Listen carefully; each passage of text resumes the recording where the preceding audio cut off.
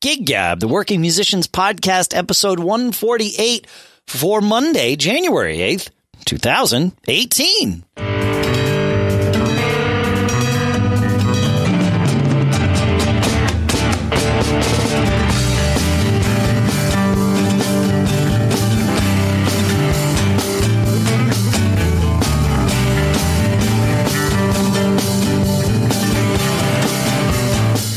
Greetings, folks, and welcome to Gig Gab, the podcast by, for, and about weekend warriors. That's us working musicians. Here in Durham, New Hampshire, I'm Dave Hamilton. And here in Los Gatos, California, it's Paul Kent. How goes it, man? Goes good, man. Here we are, early January. The whole year is laid out before us, and figuring out gigs and bookings, and been really hard at work as we go back to the beginning of the year. Yeah, so you're the one here of the two of us. I mean, you're the one that does the hard work of booking all the gigs. Although I've done some of that recently, some of it falls into my lap occasionally, but I don't go out and do it. So you're looking at the summer. How much have you booked of the summer? Like, where in that process are you right now? Yeah, it's a good question. So, my kind of formula is I always, as we conclude a gig, and remember, there's the year-long relationships with club venues, right? That's ongoing. Of course. But the busy season for us, which is May to September, and all those outdoor things, that we do, I have like a couple step process to it, and it's not rocket science, but so immediately upon finishing a gig, I'll tell the booking person who's almost always at the event, hey, you have first shot at your same date for next year if you want to rebook it. And then I will send a note kind of at the end of August to everybody that says, just a reminder, existing clients get first choice at rebooking, before I start soliciting new business, new gigs, but you get until the end of, let's just say, October. Sure. And so, kind of like just work my pool of people. And then, in the meantime, I'm kind of creating a bullpen of gigs I want to go after. Sure. And, then October 1st usually is when I just kind of open it up and just kind of start going after gigs. And anybody who hasn't rebooked, hopefully there'll be a spot for them. Yep. But, this is why scarcity, I think, is the booker's best friend. I mean, being in demand changes the nature of your discussion. Like, until you get to that point, I totally get it. You're fighting to fill your calendar. You're fighting to, get gigs. It's not easy. It's not what it once was. But, I value scarcity. So I might, there's very few gigs that I'll punt, on the interest that I might be able to get a better paying gig later. And a lot of people take that tact, like, I want to keep my options open because I want to be able to choose the best paying gig at any one time. Yep. But, it's pretty competitive for the types of gigs I'm going after. That. Right. Absolutely. Yeah. So that's it. I kind of like offer a rebook opportunity right there at the gig. Yeah. Sometimes they take it. Sometimes they're like, no, we got to go talk about it. Got a committee. There's lots of reasons why they won't do it at that time. And then some do book for the following summer. Some do book in the fall. This year has been an interesting year. I'm about 5 to 7 gigs behind bookings that I was last year. And almost uniformly, it's people saying, nope, we've decided we're not going to make any decisions until, there's a subtle change. And remember, there's a lot of variables. Sometimes there's a new booking person or there's a new committee and, whatever it might be. And so, January and February are going to be the big busy times. Okay. And so, we've got our X amount of clubs and a couple private gigs that get us from January to May. And so you asked the question, where am I? I mean, we already have, 3 to 5 a month in June, July, August, September. So we're off to a good start. I always panic. I am always like, this is the year all of those regular customers are going to say, no, it's time to rotate, get some new people. I worry that like 20 of those people are going to do that in 1 year.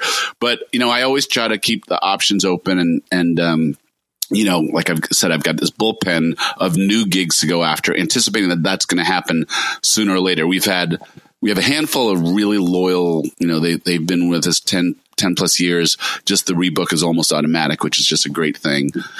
But, there's so many variables that change. We're talking about my buddy's band Sage, which had a lot of gigs, and they were kind of the only other really great horn band in this area. Right. I talked about this really famous guy in our area, Joe Sciarrino. Joe retired this year as well. And so, that leaves a little bit of a hole. There's always new bands coming up, bands, we're trying to demonstrate credibility. Yeah. So, maybe we'll walk into some of those great gigs that Sage and Sciarrino had. I sure hope. We're kind of at that point now. This is going to be our 19th year. We're established and we're known. We have a good reputation. We have good references. We should be able to take another step forward in terms of first call for, at least in my geographic area, first call for, like, if somebody wants to do a fundraiser or some big thing and they want a known entity, hopefully we will be that. So there's two things about this I want to dig into a little bit. The first is, you create scarcity. I mean, some of it is real, right? That you're a popular band. You always deliver. You've been around for a long time and you're already getting booked, right? I mean, like you said, your summer, you've already got 15 gigs or whatever booked for the summer, which, for some bands is more than they want. So that's great.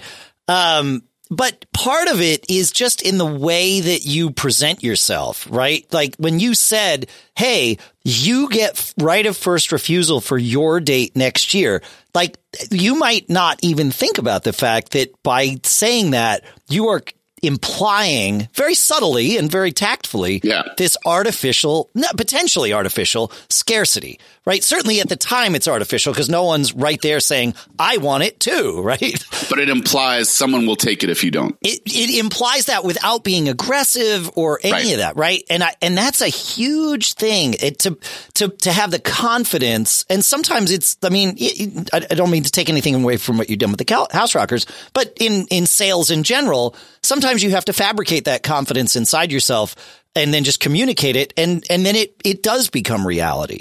So, well, let's unpack that a little bit. So remember, there's no fabrication involved. What I'm saying is absolutely true. No. You have first choice on this date. I'm saying in general for anybody that's doing this, not you in particular, but yes, I mean, you have the confidence to say that, whereas somebody who's doing this for the first time might feel like they don't have the confidence to say that. And my point is pretend like you do anyway. Just be comfortable about it. Yeah. That's it. Yeah. And that's a bit of an experience thing. Yep. For a lot of the guys who listen to the show and they probably have day jobs and I'm going to imagine, there's this big surge in kind of like entrepreneurs and executives, retaking up music as kind of a hobby type thing. They're used to doing business. And so, yes.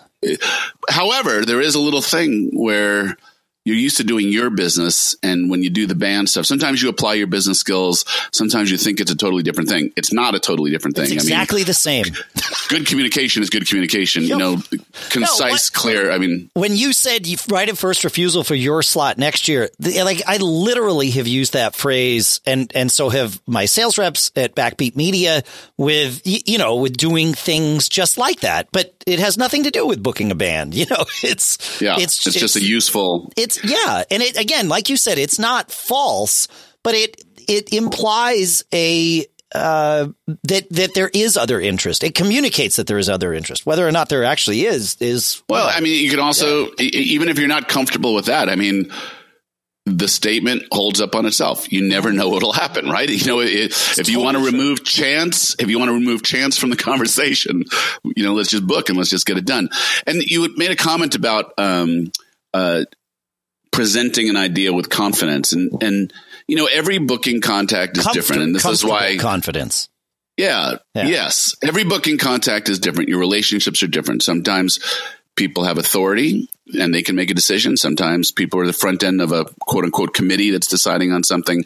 Sometimes people react well to, hey, this is just a business discussion. I've got something, you need something. I've got something. Let's talk. That's most business people are comfortable with that frame. But, a lot of those civic concerts that we do, it's like a park and rec department. And sometimes it could be, a really junior, administrative person. And it's, they're not a business person. And so too much pressure can definitely, put someone on edge that way. So this is why it's just so important to kind of understand who you're talking to and have a tone, that again, we've talked many times about how everything you do represents your band. Yep. Do you want to be that pushy guy with the pushy band? Because the assumption is they're pushy and, what are they hiding? There are a lot of things that can be read into overt, uncalled for pushiness. You don't want to come across the wrong way to the wrong person, for sure. Yeah. And, to draw it out all the way to the end, when we used to book like big bands for Macworld shows, and I would have to deal with booking entities who do this all day. This is their living, this is their livelihood, and it's their pro level. So, remember at Macworld, we had Little Feat, we had Cheap Trick, we had Devo, we had some really interesting bands that performed at the trade show. And, I would say that the tone of booking entertainment, those people, there's definitely, it's got its own kind of laid back, like, hey, I'm not trying to sell you sugar water for the rest of your life. Right. This is a cool thing that we're here to talk about, but it's direct. I mean, it is like, hey, And there's got to be money on the table. Yeah. There's got to be, right. Yeah. Are we real? Yes. Can you pay? So kind of those basic, what do they say the objections, handling objections are when you're a salesperson? Like, you have to qualify whether the person you're talking to, do they have the ability to make a decision? Do they have the money to make a decision? Do they believe that you can deliver what you say you're going to deliver? That's so those three things are huge. So, that's sales of any kind. And when we narrow it down to sales, for selling a booking types of things, if the person doesn't believe that you're a good band, forget it. Yeah. You're never going to get to the next step, right? And then the precursor to that is that if you don't believe that you're a good band, or don't believe you're worth what you're asking, or don't believe, if somebody's trying to get into this, festival circuit like you're talking about, and they feel like, wow, we're just the new guys and all these other bands are, established. If you go in with that mindset, you will communicate that, whether you think you're going to or not. Without a doubt. You will. And then the other person, doesn't have that confidence. It's that comfortable confidence that you need to come in, shoulders dropped, but standing tall. And I'm using that as a metaphor as much as a, an actual thing if you're talking to somebody in front of them. But it's that kind of thing. Like, nope, here I am. I've got this great thing. I have no doubt that it's exactly going to work great for you. And I'd love to work out a deal like that. Yep. That needs to be the mindset. And it's that comfortable confidence that's not cockiness, right? Because that comes across as a lack of confidence, the cockiness, Yeah. And to kind of pull all this together, it's like, if you've done your work and your band is rehearsed and your band is good and your band is ready to, that fact stands whether or not you have other bookings, right? Mm-hmm. You can confidently, comfortably, honestly say, I've got a great band and here's what we do and here's why we're different. And you can say all those things. Then when you add the layer of, and we're kind of in demand, our dates go pretty well. So let's talk now and, let's see if we can arrange something that you get to layer on. But what you're saying is confidence in presenting whatever you do, but certainly in presenting a band for booking is absolutely necessary. You have to have your rap down. You have to be able to talk about why you're different. You have to be able to talk about, and you have to be able to show them with a demo because they'll want to listen to you. And so you'll have to be able to show them video or audio that you are good.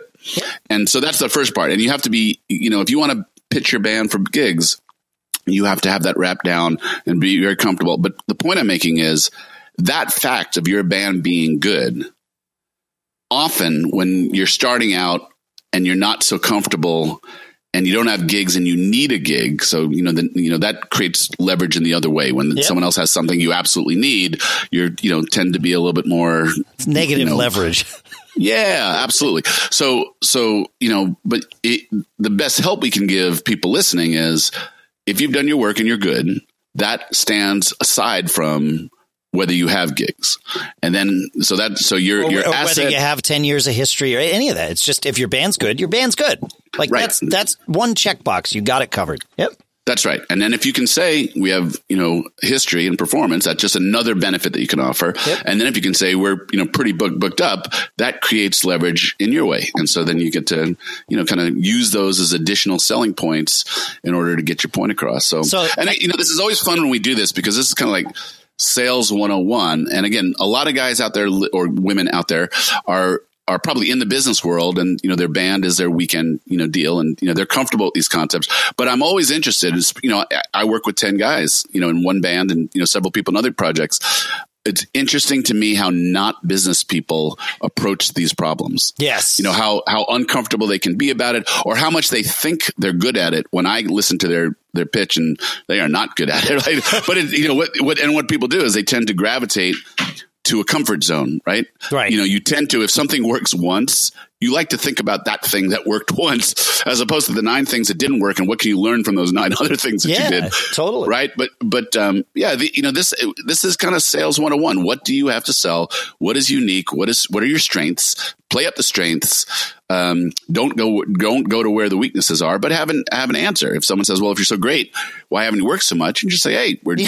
We're on the circuit. Comfortable have confidence. An answer. That's it. Yep. That's it. Comfortable confidence. The next thing I want to dig into here with this is, like you said, you've been dealing with, like, a lot of these places, you've played there for years, sometimes even, double-digit years. And that's a great thing, and they get on autopilot. And again, kind of sales 101 type of stuff. Maybe this is sales 201 at this point.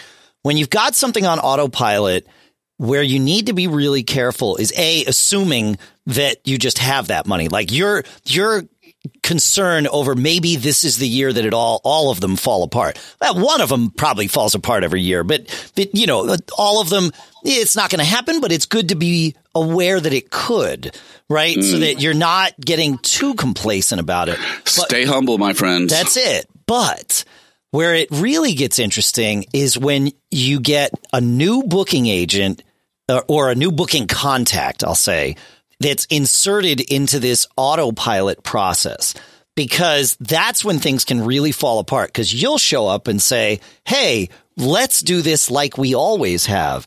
And the thing to remember is that you've got a new person that's in charge of this little thing. Like, this is their sphere of control now. Yeah. And you have to find a way to get exactly what you want out of them without making them feel like they're just inheriting what the last person left.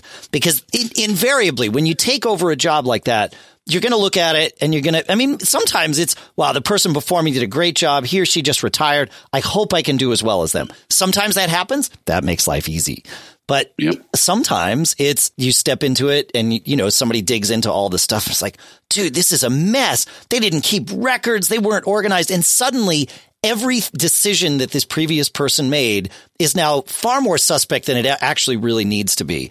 And so when you show up and you say, yeah, but when Timmy was here, we just did these things this way.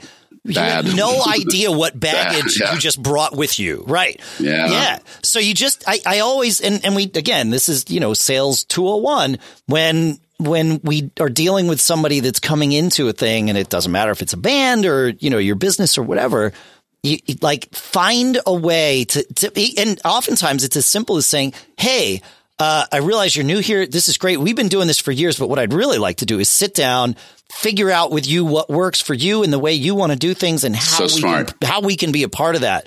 And if you get in on that early enough in the process, now you're like a trusted advisor for this person. That's it. That's so smart. Yep. So you just, I would go a little further. Right. Yep. Yeah. And the one asset you have in that conversation is like, hey, we're so excited to have you, as our new contact. We've had this long, great relationship with your organization that we would love to continue with you. Not take it in for granted, but, state that there's a reason that you've been there for a while. That can be useful. And again, if you can get that trust, often when someone new is taking a role, they've got 1,000 things they need to catch up on. And those things that they can just continue without much risk to them, causing consternation, can be one less thing. So sometimes if you enter those relationships well, you can just kind of click it off and you'll get the rehire. Totally. If you set it up, right? If you give them reason to be concerned about it. But, think about it from their point of view. If, sometimes they come in and they're given marching orders. This is all yours. Do what you want to do. And they have an agenda, and you need to kind of clue into that. Well, I know so-and-so was here for a long time, but it's a new regime now, right? Yeah. So there's that type of person. Yeah. There's also the type of person who walks into a new role and they're so overwhelmed by the amount of catch-up that they have to do that they don't want to rock the boat. And so clicking things off if it's low risk to them, is a good thing. That's it. And communicating that this is low risk to them. I remember, and then we screwed it up last summer, but because we had some cancellations or whatever that caused us to cancel a gig that I really hated canceling. But when a new person, this woman Rachel, took over for the Parks and Rec department in my town, and it's exactly this. We'd had a long relationship, and so I just reached out to her. I'm like, oh, okay. Reached out to this. I introduced myself, told her a little bit about who I was, because in the community we all sort of know each other in different ways, and said, I'm also Dave from Fling. I'd love to get together with you and just kind of go through what you're thinking about, and this, exactly this. And what I didn't expect was to go to this meeting and sit down and have her lay 4 dates out in front of me. Be like, all right, look, here's what I'm thinking about. You take your pick of all this stuff. I'd like to have you here, here, and here. It's like, oh, sweet. That's great. But it works. And then, of course, like I said, we had to cancel the biggest one of those things because I just had people falling off the list. It sucked. But anyway, you can't control some of that stuff. But right. Yeah, it's good. All right. So I have one more question. I know I said 2, but I came up with a third one. You mentioned that Sage is a band that's leaving a hole. What astute listeners will pick up on is that your new drummer happens to be the old drummer and one of the founding members of Sage. Now, I know It was his brother. If I've pieced it all together correctly, it was your new drummer's brother that was the main booking contact for Sage. Is that right? That's right. So does your new drummer have any contacts or leverage that you can parlay into some of these gigs for you? I don't know. I would assume we actually haven't had that conversation, right? So, okay. Yeah. So he wasn't selected based upon his ability to get us more gigs. He was selected because he's a great drummer, and that's what I was looking. And getting gigs is not necessarily the problem right now. No, right? You don't have that problem, right? Right. However, one of the reasons the first reason I gravitated to Russ is he's a great guy. Second reason I gravitated to Russ is he's a great drummer. But it's not lost on me that Sage has created immense goodwill in this area for a long time. I have always been with the House Rockers about wanting it to be part of the fabric of our community. Yeah. And so, this is why it was even in the first year that we were doing this show, you talked about Sage a few times. It was, this was not a new band for me when it all sort of came up and you started talking about it. I was like, oh yeah, I remember. So Paul's respected this band Sage for a long time. Yeah, absolutely. Yeah. And so, and what resonates with me, and again, same thing with Joe Sciarrino, is that any band that's been around a long time is doing something right. Any band that's been around a long time and has this great, communal feel to them, that's respectful. If you play music and you mean something to where you live, that to me, some people are just like, tell me where to show up. I'll plug in, I'll play, and I'll play great, and I will share my art with you. And that's the extent of the exchange. Just personally, me, something that drives me is, wanting to extract, deliver, exchange meaning. And, Sage certainly do that. This town, thinking 48 years, that band played a lot of high school graduations and a lot of birthday parties and a lot of, they played a lot of things in this community over that course of time, right, where their fan base, they had exchanged, they were called on to provide the music for impactful events in people's lives for a long time. That's freaking cool to me. Yep. And so, since the day I started a band, that's what I thought a band should be. And it should be associated with your community. We play an inordinate amount of our work 25 miles around where I live. Right. Right. That's a great thing. Sometimes it might be a little bit overkill, and it's not intentionally that we haven't gotten more. And again, I could probably book more work if I would expand my geographic area, and I need to do that. And, we do some of that. We have, in the East Bay, about 40, 50 miles away, we have some pretty regular business. Not a lot of business in San Francisco downtown. Not a lot of business to the south of us in Monterey. And a little bit of business on the San Francisco Peninsula, not the city of San Francisco, but basically the points leading between here and San Francisco. Sure. There's more to do, but I've always been so focused on, having a presence here and building an audience here. Yeah, community is clearly important to you. And I don't just mean if with the band. I mean, just like everything that I've ever seen you do, you are at the core of it building a community of something.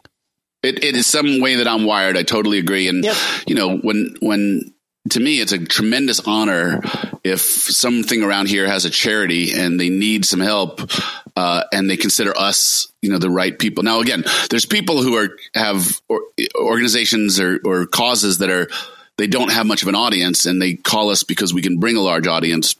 I'm sympathetic to those types of things, but a lot of meaning comes to me when, you know, a well-known organization around here needs a band to provide impact, and they think we're the band that will resonate with their community. That's a big thing to me. So that's huge. Yeah.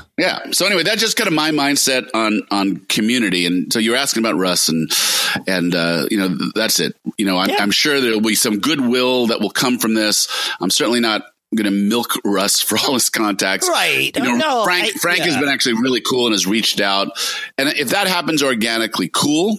It's not something I necessarily expect or require. Sure. But I am a pretty good believer in karma, that's just something that you get with the deal. But again, great guy, great drummer, great experience, great reputation. And that carries a lot. Even if the only value, and I think it would be more than this, just sort of naturally in the way that it will evolve with you. But even if the only value you get out of that aspect of bringing him in is saying, oh, yeah, and, you know, we have – you can use the name Sage when you're booking with somebody that might not know about you. Right? You can say, oh, yeah, and our drummer is the former drummer with Sage. He was with them for 48 years or whatever. That's a really long freaking time, by the way. 48 years? Yeah. Holy crap, man. Funny, because I went to their last gig. I haven't been alive that long, and I've been alive a long time. Well, I went to their last gig. They played New Year's Eve. That's what you said last time, yeah. And I got a few minutes with Frank, and we were just kind of talking about it, and he was sharing that he recently found the canceled or the receipt for the first gig he and Russ did. They were 8 years old or 9 years old. They played a fashion show, got paid $5 each. And he said he recently, but just coincidentally pulled that out, and he was looking at it and you know, but yeah, 48 years. I mean, do you know any cover bands that have been together 48 years? No. I mean, come on. That's why I sort of stopped as I was saying it there. Like, I don't know many marriages that have been together 48. I mean, like, you know what I mean? Like, seriously, like that's a long time to do anything. Let me put it this way, folks. Google hasn't been together 48 years. Apple hasn't. Apple's way, way older than Google. It hasn't been together 48 years. Right. Yeah. And the story is kind of cool because it's two sets of brothers that founded the band. Russ and Frank were one of them, and then two of the horn players are brothers. Oh, I didn't realize that. Oh, that's cool. And they've had many long tenures in there, and they recently had a singer retire a little while ago, and he was an original member, I believe, and he was with them for like 10 or 20 years and left for 10 or 20 years and came back and was there close to the end. And hey, can we get Frank and or Russ on the show as guests to like dig into some of their history? I think this would be really interesting to hear. Yeah, Frank would love it. Yeah, I think that'd be really fun. Yeah, cool. All right, cool. So talking about Russ, I just want to transition because now we have the wonderful task of getting Russ integrated into the House Rockers. And so the topic of how do you get a guy, involved in a band that's got a couple hundred songs, and what is the process by which we do it? We started this conversation last week. And it's a headache. I mean, I'm going through. It's fascinating, right? Because I'm going through exactly the same thing, just time shifted by 6 months or whatever with Uptown. Yeah, it's crazy. Yeah. So I have several goals here. One is, I need to get him ready for gigs that we have right in front of us. Yep. I need to get him caught up and continually adding to his repertoire of what we know. And then I need to keep the band interested. And, this is the time of year where we add new music. So I kind of have those three things. And I've kind of been futzing over it because luckily Russ subbed for us at the end of the summer, and he's played some shows with us, and he has a baseline of content that he knows. So he'll be better than you, except for what you know, which is your, the GB stuff. But sure. But Russ played a show, and I have one show's worth of stuff, and we're starting there. Yeah. I'm assuming you played this, you knew it, you can brush it up and be show ready. It can happen again. Right. Yeah. Right. And then the whole concept of how do I spoon feed you the rest of the stuff? So he and I are constantly kind of going over the whole song list. And interestingly, I went back to Simon and Nick, who, because they sing, and I said, hey guys, this is an interesting time. Which of our catalog should we put on the heap? What are we done playing because we're tired of it or whatever? What do we not want to spend time getting Russ up to speed on? And we actually pared our song list down a little bit, and it's not in the plan. It doesn't say we can never look at it again. But as for right now, the plan is not to get Russ up to speed on it. Right. So I will interject something there as obviously Russ isn't here, so I'll speak for Russ, even though I might ask for something he totally doesn't want. But I'll speak for Dave in the shoes of Russ in this conversation. What you're doing is absolutely the right thing, right? You have to get ready for the immediate gig. So you're going to be far more focused on what's that set list going to be? How up to speed are you on these tunes? Where are the weak spots so that you as the leader, especially on stage, is aware, okay, I got to cue this ending because he's never done that this way with us. Those sorts of things. Absolutely the most important thing. And often, especially if you're gigging even semi-regularly, that's where it stops. Right. It's certainly that's where the bulk of the thought goes, or it can. Now, you're being aware of the remainder of this back catalog that you have, and you're taking the opportunity to do exactly this great thing, right? Where you say, oh, do we want to resurrect this thing that we haven't played in a while? And what about that? That's great. You're going to take some of these tunes, though, and you're going to shelve them.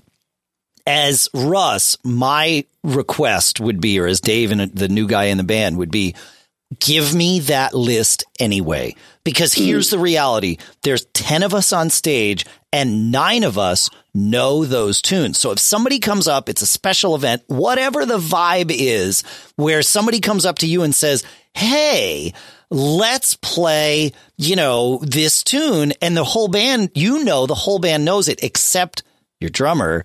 You're going to be tempted to say, let's try it. I would, because I've been in that position and it happens. It's like, oh yeah, we know that. And then it's like, oh crap, we don't know. Good idea. Right. And so I've been there and it's like, oh, we're going to play this. It's like, there's Dave waving his hand saying, somebody walk me through the beginning and the ending so that, we don't turn this into a train wreck. If I know that those songs are on the list, I know which ones to prioritize, obviously, but just having that list of everything else that might come up that I am behind the 8 ball on as compared to everybody else, that can be a helpful thing to have. So that's smart. Yeah. So Russ is a preparation monster. He's really diligent about stuff. It. Yeah. Yeah. And so this concept of all right, we did our first rehearsal. So we had a lot of things in our first rehearsal because we hadn't played anything in several months. So first we just had to get the rust off, start to get Russ in. So we took the set list of his last gig with us and we played the first set of that. Right. We have one new song and I'm really, keeping my eye on the future. Can you tell me what the song is? Yeah, it's really cool. It's freaking cool. It's Tears of a Clown by Smokey Robinson and the Miracles. So the horn section pops that intro and, the band plays well and Russ plays the heck out of it. And so we just our charting guy, John, brought in the horn chart because, it's a rearrangement because it's not the same instrumentation. Sure. And we just do what it's called a chart check, just to run the song, just to see how the chart sounds, and if we like it, and if we're all agreeing on the form. And so that's where we start with that. So that's what we did in the first rehearsal is we ran the first set of the show we're going to play, which is the last time that he played with us as well. And then also just trying to keep the band focused, right? Yes. Is we're introducing the news thing. So next rehearsal, we'll do the second set. And then the gig will be right after that. We'll do the second set and another run. And now this new song starts to be part of regular rehearsal until we have it down cold. And then we talk about the next new song that we need to learn, the next couple of new songs. We're in a little bit of the next song we're going to do is this 24 Karat Magic by Bruno Mars. Yep. But he did this crazy intense. The live version. I know what you're talking about. Yeah, the Grammy version. I saw him live. A bunch of Parliament songs kind of weeded into it. And it just kind of like that. So, my memory is not good to begin with. And so those songs are really, they require a ton of woodshedding, but they require it because they're form things. Right. It's a form. There's not too many things that guys can't handle musically, but crazy forms and memorizing crazy forms because they're not natural, and you literally have to just memorize them. Those are things that kind of get us going. So that's coming. The stuff that's like that comes natural to me, and I instantly get frustrated when I know that it doesn't come natural to everybody. We're all wired differently.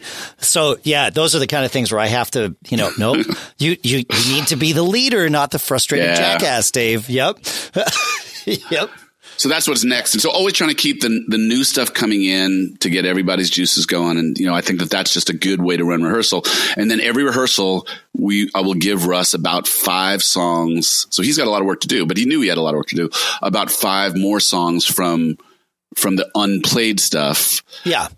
But even with that, there's a parsing, right? So of the, let's just say 75 songs that there still are to talk about, he kind of knows some of them. Yeah. Some of them actually decently well because his band might have played them. So there's but he might know the low hanging fruit, right? That's true, and that's the issue. Yeah, absolutely. Yeah. So I'm just trying to knock off as much stuff as I can as quickly as I can. So if he kind of knows stuff, and one of the downfalls for us is I don't have a ton of recorded shows that I could just turn over to him and say, here's the way we do it, learn it that way. And if we did, life would be way easier because, but I don't have too many shows that have everything that he needs to know. But, so I'm trying to move as fastly as I can, getting Russ stuff. But in general, it's going to be about 5 songs, a rehearsal of old stuff being mixed in. Maybe a little bit more once we get past this, that we have a basic show under our thumb. And we can, then move a little faster. But then I also want to get the new stuff going. So, the old stuff is definitely going to take more of a backseat than you expect, unless you're hyper aware of it. And that's why I said, just like giving him the list and saying, we'll come back around to this stuff, but just so you know, here's everything that's ever been played by this band in the last 17 years. He definitely years. has that list. Yep. And it's sort of a heads up to everybody. If you're in a position where you know that you're going to be replacing a band member, whether the band member is aware or not. It starts to make sense early before before that person is no longer playing with you, to start recording your shows. And you can definitely, all you need is you get one of those Zoom recorders or something, you throw it out by the soundboard or if you're doing your own sound, find a friendly person and just put it at their table. This doesn't need to be release quality stuff. You can find a place in the club that's going to get the sound close enough and just record it. And just squirrel it away, because it will be valuable. Like I would love it if there was recordings of these Uptown shows, but there's not. So it's like, yep, I was in the same boat as Russ. It's like, great, yeah. And I remember the first couple rehearsals, they'd ask, do you know this song? Yeah. All right, let's play it. And suddenly it's like, okay, I have 14 questions about how you do this song, though. Like, okay, yeah, right. And that sort of woke everybody up. It's like, oh, yeah, right. We can't just assume because we've all played these songs, unless we want to play them like a crappy bar band, and then you can just fake your way through it if everybody knows it, but that's not what you want to do. Obviously, that's not what Uptown wants to do. So you gotta learn these breaks and where the hits are and how the ending is, so that we're not just, fumbling through every rolling ending or whatever. So it is important. Yeah. Yeah. So one more thing for today. We alluded to it last time. We got a nice email, and I think we can cover it in about 10, 15 minutes, but we got an email from Dan Ray. Like gig gab extra at this point, but that's great. I'm good. Yeah. Email says, gents, love the podcast. Thank you. Seriously, it made such a huge difference in my band in so many ways. We're a way more professional outfit thanks to what I've learned from you guys. Very cool of you to say, Dan. Thanks. We're the Clanky Lincolns from Central North Carolina. I'd love to hear you guys discuss set list design, how to plan and manage the energy flow of a set or show, how to read the room, how to open a set or show, how to set up a break in a way that keeps people around. Lots to talk about here. I think it's kind of a cool, we've talked about set lists, song selection in many ways, but this is a little bit more, I'm kind of keying into this concept about managing the energy or flow of a set or show. I think it's an interesting topic that's almost different than set lists. It's obviously related because the songs you choose will drive that. But I wanted to kick this off really quickly by saying there's a lot of factors that go to the energy flow that you're trying to create, harness, direct, take advantage of, a number of things. I know when we play a headline gig and we're at the end of a day where people have been around all day and the energy's been growing, often, that'll dictate one type of vibe. Often when we play a club date, not always, but fair amount of time, the club is not full on downbeat. And remember, we're playing, we play one club where we play 7:30 to 10 early. Yeah. And the club fills in about 8:15. So but you learn that those first couple songs, we play a lot of these civic concert series. Sometimes there's a lot of people there. Sometimes there's a lot of people there, but they very clearly have just gotten off of work. They want to have a glass of wine. They're talking to each other.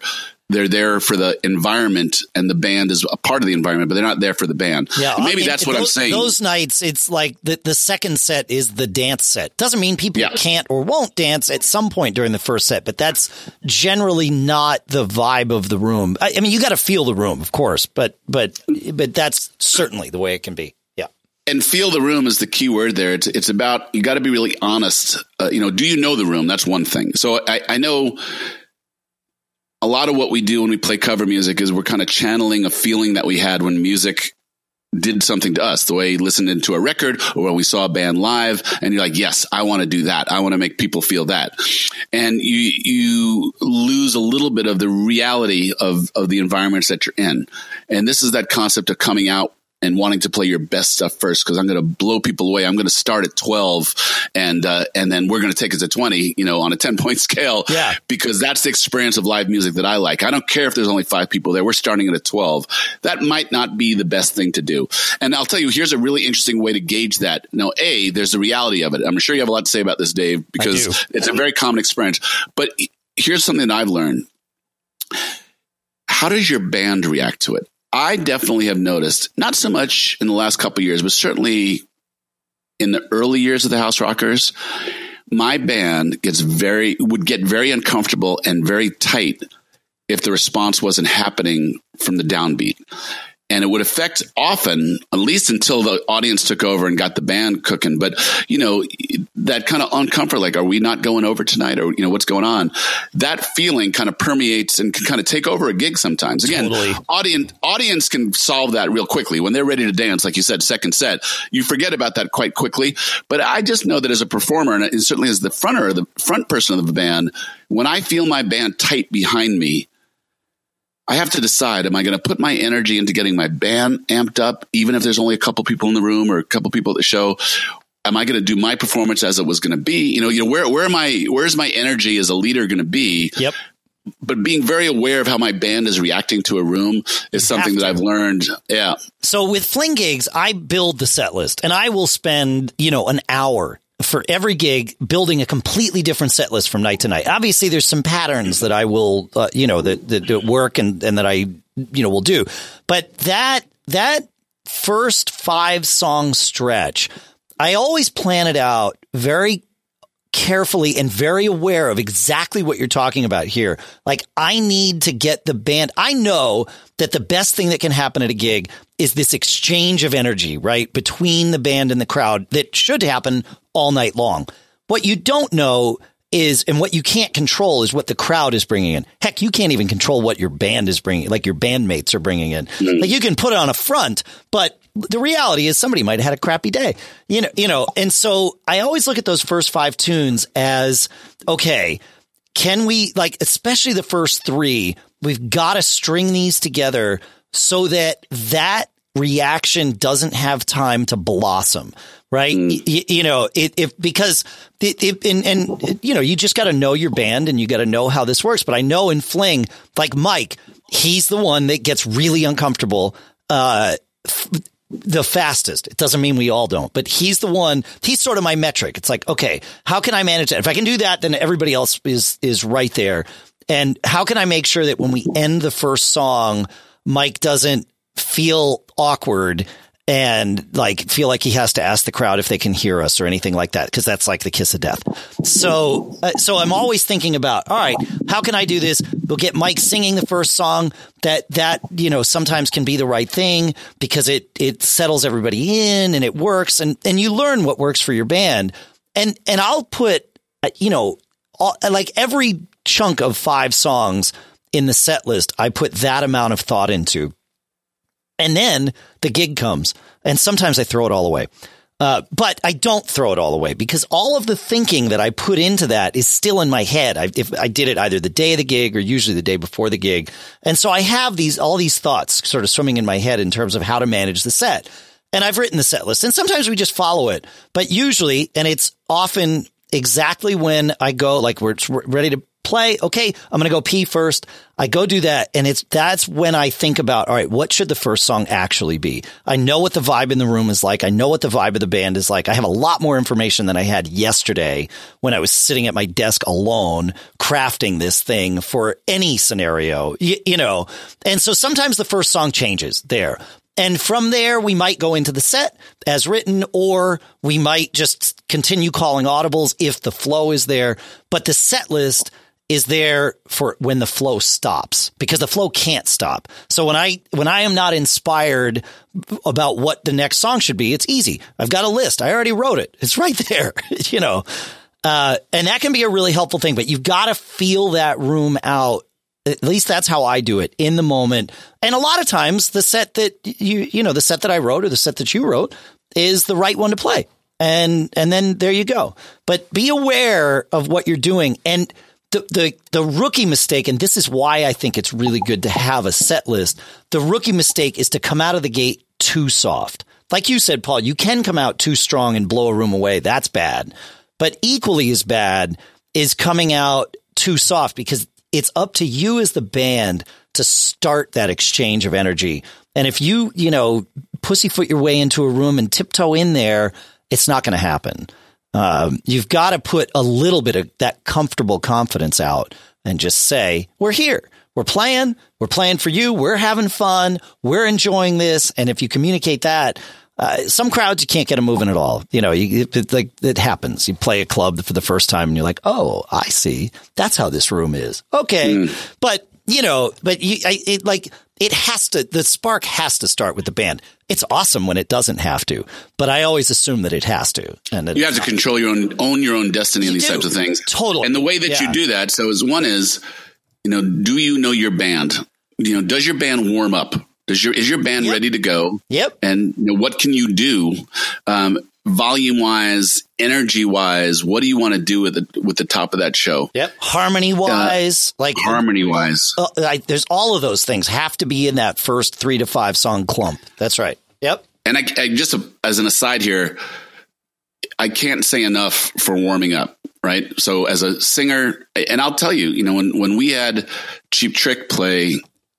Yeah. For Macworld, Rob and Xander goes in a room and no one is allowed in there, and you can hear him doing his vocal exercises. And if that guy, you saw the Eagles documentary, if they do the Circle of Death before their gigs, why are you, as a cover band who wants to be good, why are you not doing it? Right. So I'm a big fan. Drummers too. I mean, I've played with different drummers who have been like, oh no, I need to ease into the show. I'm like, why are we easing in on our patrons' time, on your time? You should be ready to go. Yeah. Warm up. Yeah. So as a drummer, if I have to, like the worst case scenario is that I can warm up my hands by playing on my drum stool, because it doesn't make any noise, or it makes very little noise. And I can get my hands loose. Usually stretching or whatever is enough. You got to figure out for you whatever it takes to get you to the point where you can play something, technically difficult as the first tune. Even if your first tune isn't technically difficult. Frankly, even if none of your tunes are technically difficult, get yourself to the point where you're that warm so that you can just do it. And then you can play anything with ease.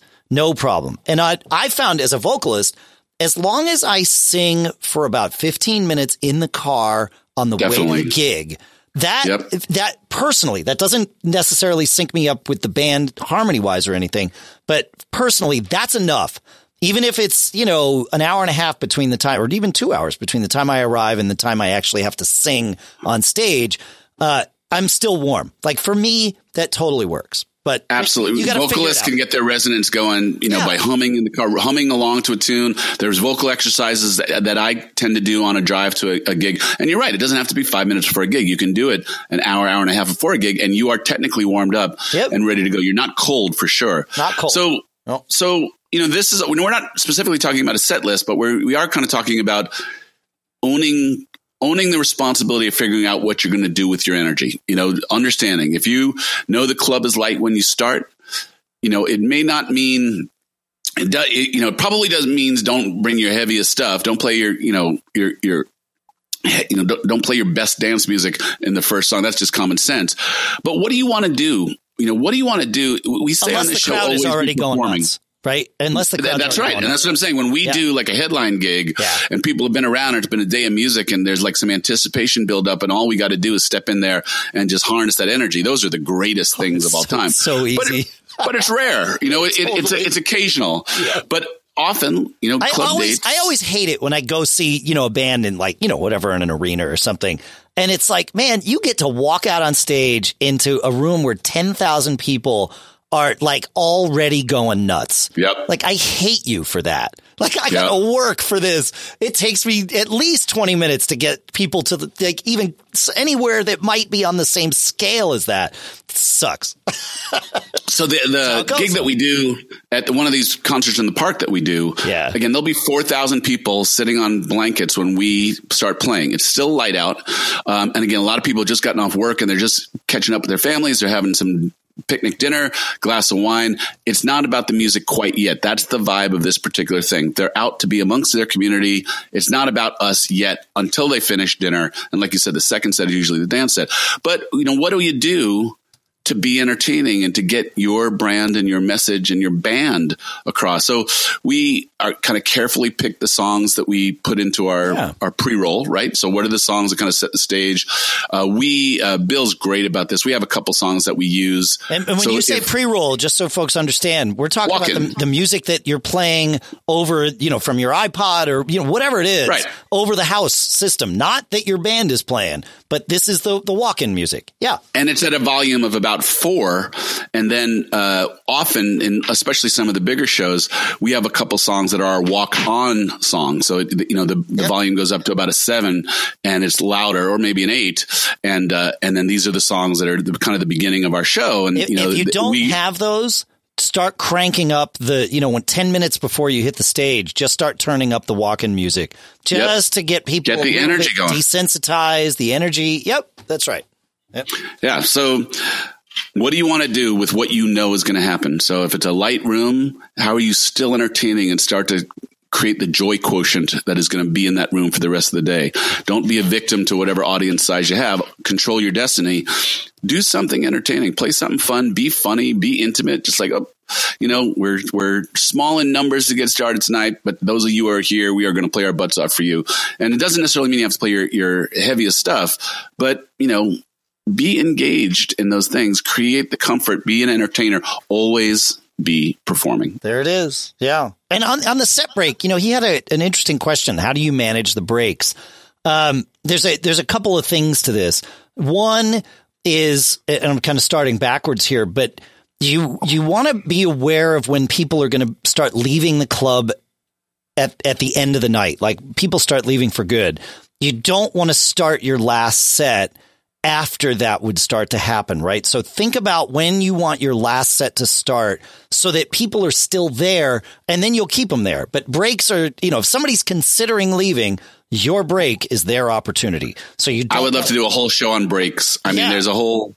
Yeah. I hate breaks. I would rather play 3 hours straight. Well, yes, there's that. So think about that. But also, especially if you've got to do a 3-set night, I always would rather play a longer first set so that you're not caught behind the 8 ball, especially if it's just like a club gig or an acoustic gig where you're sort of there in the mix, but it's not your show. It's, you're part of the thing. So managing that. And then when it comes time for the breaks, again, be really aware of the vibe in the room. Sometimes it actually pays to take a break, 2 songs earlier than you planned in your set list because of where you are time-wise in the night. And sometimes it pays to take a break 2 songs later than where you thought you were in your set list. And other times, to your point, Paul, it just pays to play through all the breaks. Sometimes that just happens, and it can be a wonderful thing if the energy's right in the room. And the band is up for it. So, what you're saying is interesting. Yeah. We have one of the clubs we play 9 to 12. And if we take a break at 11, people will leave. Yes. And they're done for the night. Yeah. You have to start before 11 for that last set, right? Yeah. So making sure we're back on. So if we start at 9 and we go to 10, that doesn't mean play 10 to 11 or 11:15. It means you really need to get the band on until about 11:30. Yeah. Right. Yeah. And so, and even if you just take a quick 5-minute, but that's what's best for the venue. And that's what keeps us coming back there. So managing your time is smart. So we sort of answered. Ask the venue what they know about the flow of the evening, because they might actually have valuable information in terms of knowing the flow of the night. That's smart. But they also, even if they have no clue about the flow of the night, simply asking them shows that you care about their opinion. And, they're the ones paying the bill, if they are the ones paying the bill. Then, so, asking them shows that you're listening to them. And that can also get you invited back, even if it's the wrong decision. Yep. So we didn't really technically answer set list questions, but what we addressed was how you asked about energy, and there's some interesting thoughts about how you approach the energy in a room. What is given to you? What do you have to create? You need to own it in all shapes and in all forms. You need to know what your band is like. You as a band need to talk about, are you warming up in your first set, or are you ready to perform from your first song down? Those are things that will separate you, because I think a lot of bands do warm up in their first set. Oh, nobody's there. It's not a big deal. Well, why don't you set yourself aside by being straight on and being entertaining and giving those first early, people there something cool. Do something, we don't usually do this, but since we're just getting started here tonight, we got something cool we want to bring out just for you guys here. And, maybe that's a way to make a connection. For sure. Yeah. Yeah. Yeah, so, that's right. Oh, that's a great idea. A lot of good thoughts. Walk-in music and how you harness walk-in music. This all leads to the concept about what do you do about owning the energy in a room, knowing what you are walking into. Yeah. Cool. Good stuff. Well, that feels like we just did 2 episodes. I like it. It's good. Folks, you know where to find us, giggabpodcast.com. And if you want to join our Facebook group where a lot of folks, including us, are always out there talking, that's giggabpodcast.com/Facebook. And you can email us like Dan and lots of other people. We're getting more and more email feedback at giggabpodcast.com. Thanks, Dave. Thanks, Paul. You said it before, but why don't you say it again? What is it we always say? I'll say it again. Always be performing.